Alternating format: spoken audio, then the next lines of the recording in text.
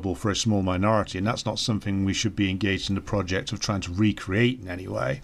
And also, it's worth emphasizing that the post-World War II social democracies in Europe still had within them like a lot of reactionary concepts towards women, especially like in the famous example of West Germany, where women's rights were still incredibly restricted with regard to like her relationship with her husband all the way until the 1970s.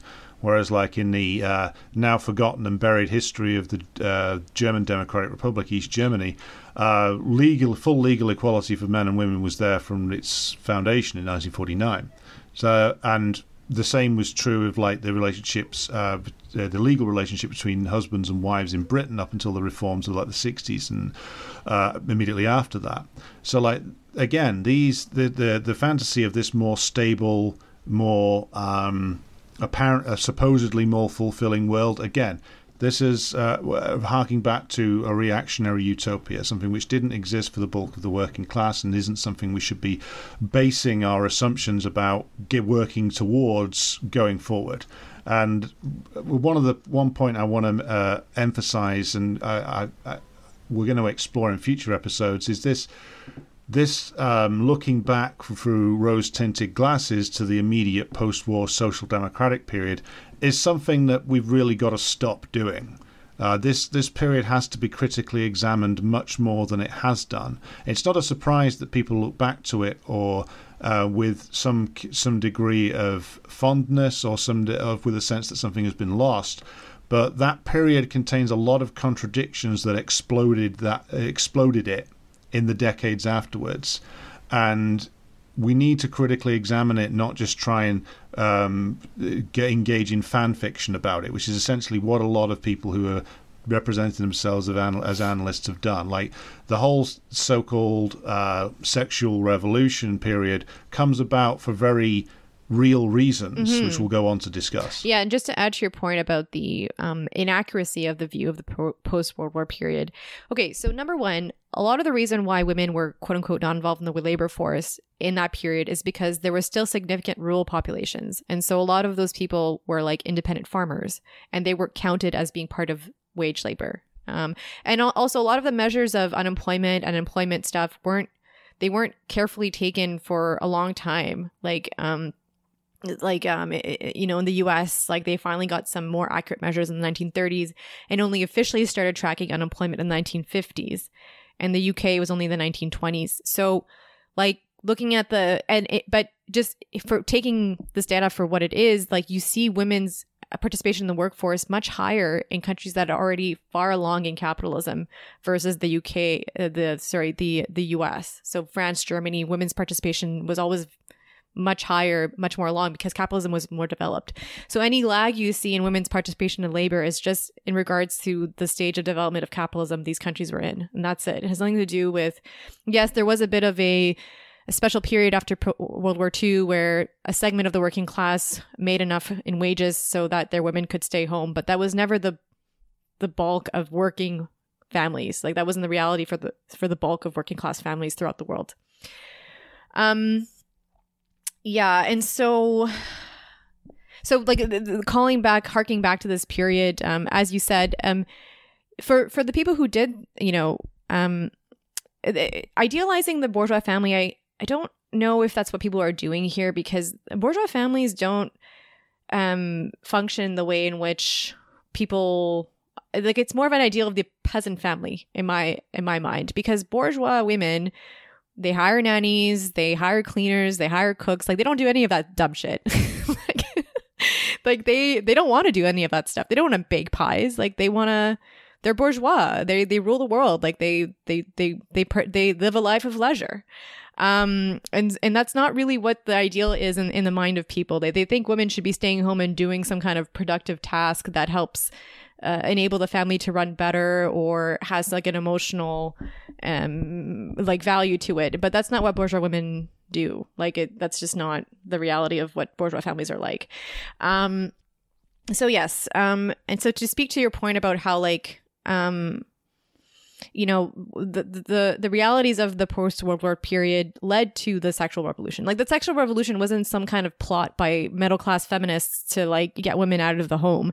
Like there was genuine discontent with for women who were in the position where they were, you know, wealthy enough to just stay home and have kids and stuff like that and just take care of the house. Like they were discontented with that paradigm because that's just not what most women have done in the history of humanity. Like women have always been an integral part, women of the productive classes, that is, have always been an integral part of providing for their society and making sure that and that the labor was essential to the running of that society. And when productive labor left the household and went into the factory, these women found that they had nothing to do, that they were socially isolated, wherein they wouldn't have been otherwise, since they would have been participating in society at large through adding to the necessary labor.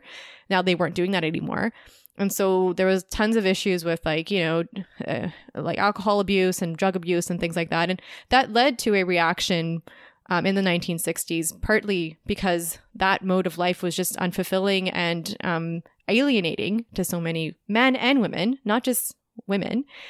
But also like the 1960s did come, as you say, from an effort to rid society of bourgeois prejudices against women. Like, you know, in Canada, for instance, women still had to obtain the right to open a bank account. You know, they had to obtain the right to open a bank account without their husband's signature. They only got that in 1964. So my grandmother remembers when that happened to her.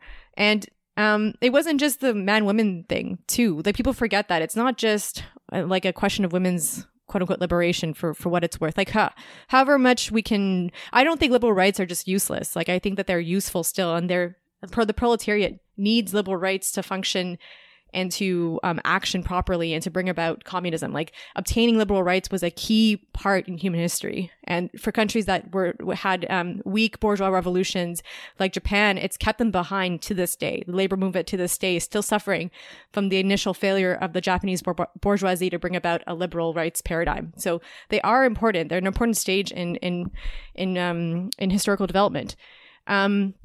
And bourgeois rights means like equality between everyone, right? The same rights for everyone, regardless of one's sex. But it wasn't just that. Like there was also discrimination that people, even the trads that you see nowadays online and whatever, would find probably unacceptable. Like probably they benefit from such. Like for instance, in the United States, as late as the 70s, unmarried couples had a difficult time finding a place to rent together, due to social conservatism. So for instance, like such discrimination, so landlords would refuse to rent to unmarried couples because they thought that their lifestyle was unacceptable. This seems so absurd to us nowadays. Like, can you imagine, you know, like someone refuse? Well, I can imagine people being very upset at people living in sin, which is what this is all about.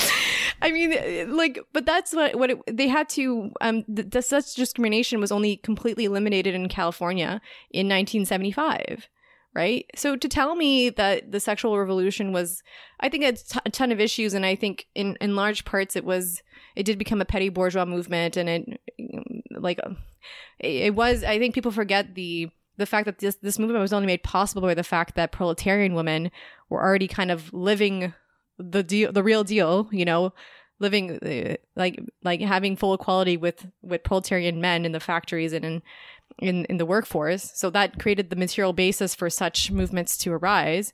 But it wasn't it's only a boon to the proletariat if they have fewer legal constraints and more rights that they can at least point to in their struggle. And